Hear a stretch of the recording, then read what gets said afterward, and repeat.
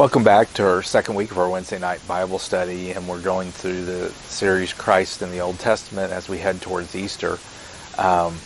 Easter will be next month, and obviously from last year Easter was different. Hopefully this year will be a little bit better. We're planning on having Easter service and doing some kinds of activities, and we're still obviously staying COVID safe.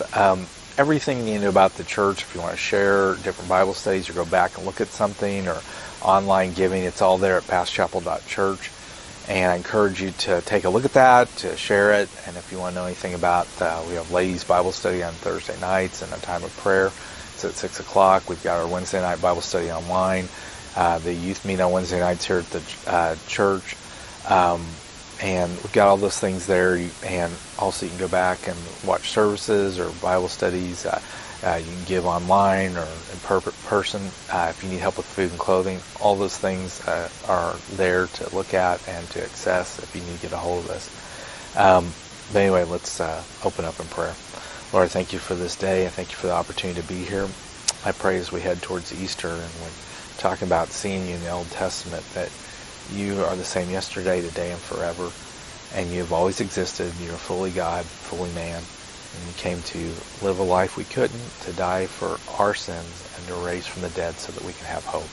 Speak to us as we look tonight at Noah and Christ, to see you that have been there all along. I ask this in your name, Jesus. Amen. So now we look at Noah, and you can go back and look in Genesis chapter 6 through 9, and we know that when God decided to destroy the world with flood, it was a punishment for humanity's sin. And so God chose Noah and his family out of grace, not because there's anything special, but he was striving to walk with God. And so he built an ark to save himself and the animals. And Noah is kind of like a second Adam, because out of Adam we all come, but then humanity is destroyed. And so now out of Noah we all come. And so so Noah is called the second Adam, because since all the living creatures come from him, and you see that in Genesis 8:15 through 9:17. But Christ is called the second man, or Adam, since eternal life can only be found in him. 1 Corinthians 15:47 says this: the first was from the earth, a man of dust; the second is from heaven. And so we see the comparison here, Christ in the Old Testament.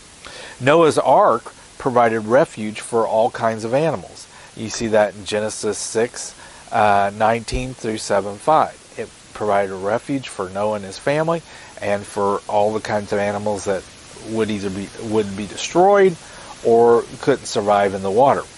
Christ's body, the church, provides salvation for all, both Jew and Gentile. Romans 11:11 says this: so I asked, did they stumble in order that they might fall? By no means. Rather, through their trespass, salvation has come to the Gentiles, so to make Israel jealous. So Christ has provided a way for all to be saved, just as the ark provided a way. We also see in Galatians 3:28 and 29, there's neither Jew nor Greek, there's neither slave nor free, there's neither male and female, for you are all one in Christ Jesus.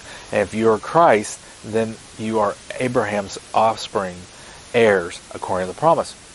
This is why we can call him Father Abraham, not because of the blood connection, but the blood of Christ connection, that Christ, the ark, the refuge, provided salvation for us.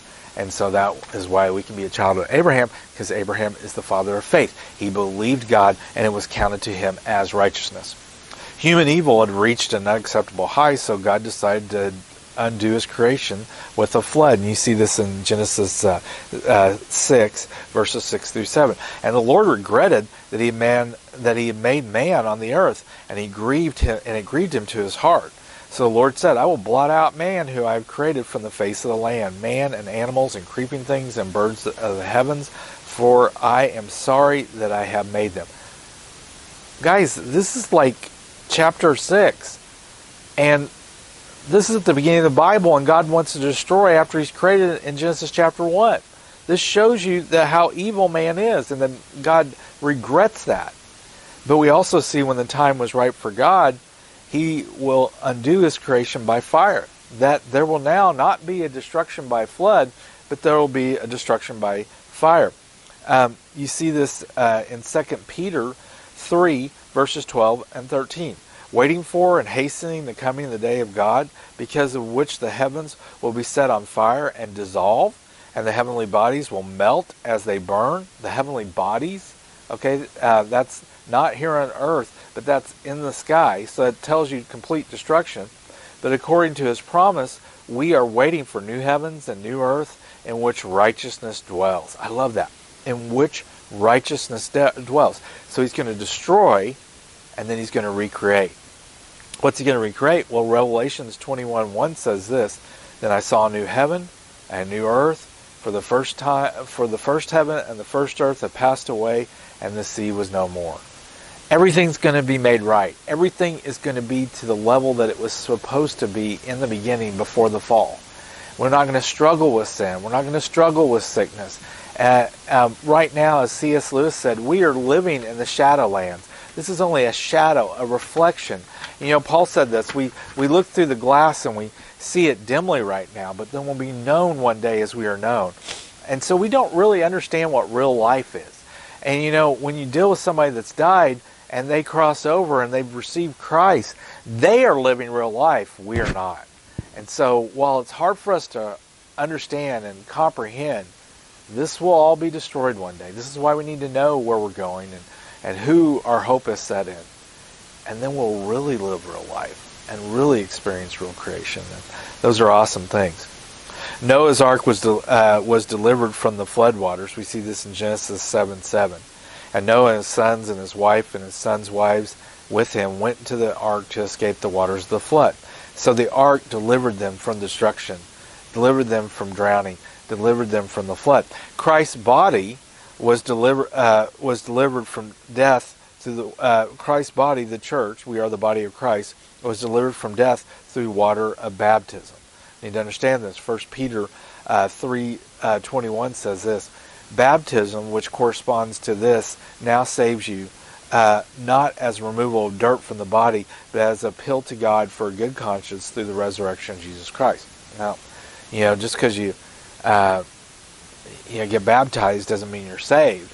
Baptism is a public statement of what has happened inside you. When a person goes under the water, that is the symbol of the old self dying to old self. And when they raise from the water, that is raising the newness of life in Christ.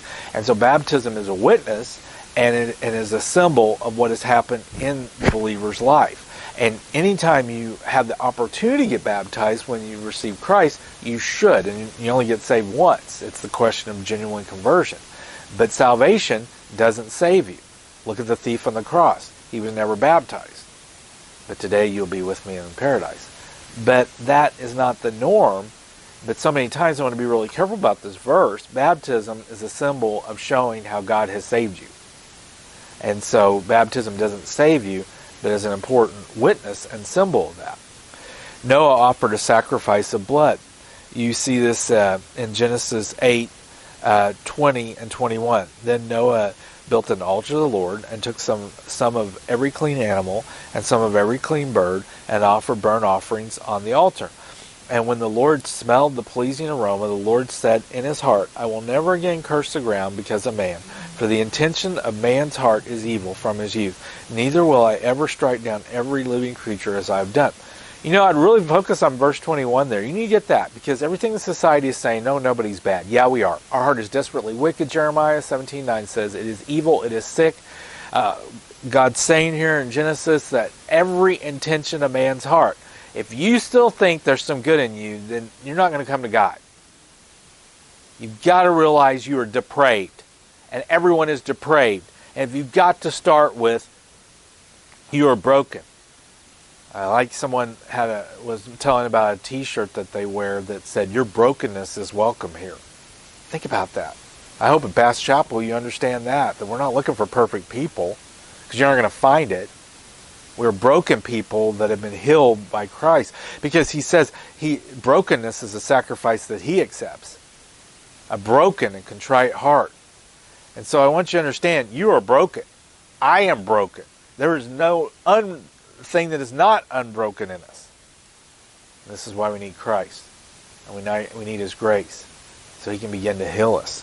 You can go online. I think we have the connection on our website, basschapel.church. And if you go to resources that are about salvation, we have the diagram, a video on the circles. And the circles talk about how to come to Christ. And the biggest thing about sharing the circles is we are broken. And different things break us, and we try to fix it, and we can't. And only Christ can fix that brokenness. And so, never again. Christ's sake, this man is broken. I'm going to destroy the earth, but before I destroy the earth, I'm providing a Savior, and if you choose Him, you will not be destroyed with the earth. And you will not face the punishment that is made for Satan and his demons, which is hell. Never made for you, but your free will that God gave you, if you choose to rebel against Christ and not to accept His ransom and His payment for you, that is where your brokenness will lead you. If you choose Christ, you begin that healing. And so these are things that are really important. You see, Christ offered Himself as a sacrifice. We see that in 1 Peter chapter 1, verses 18 and 19.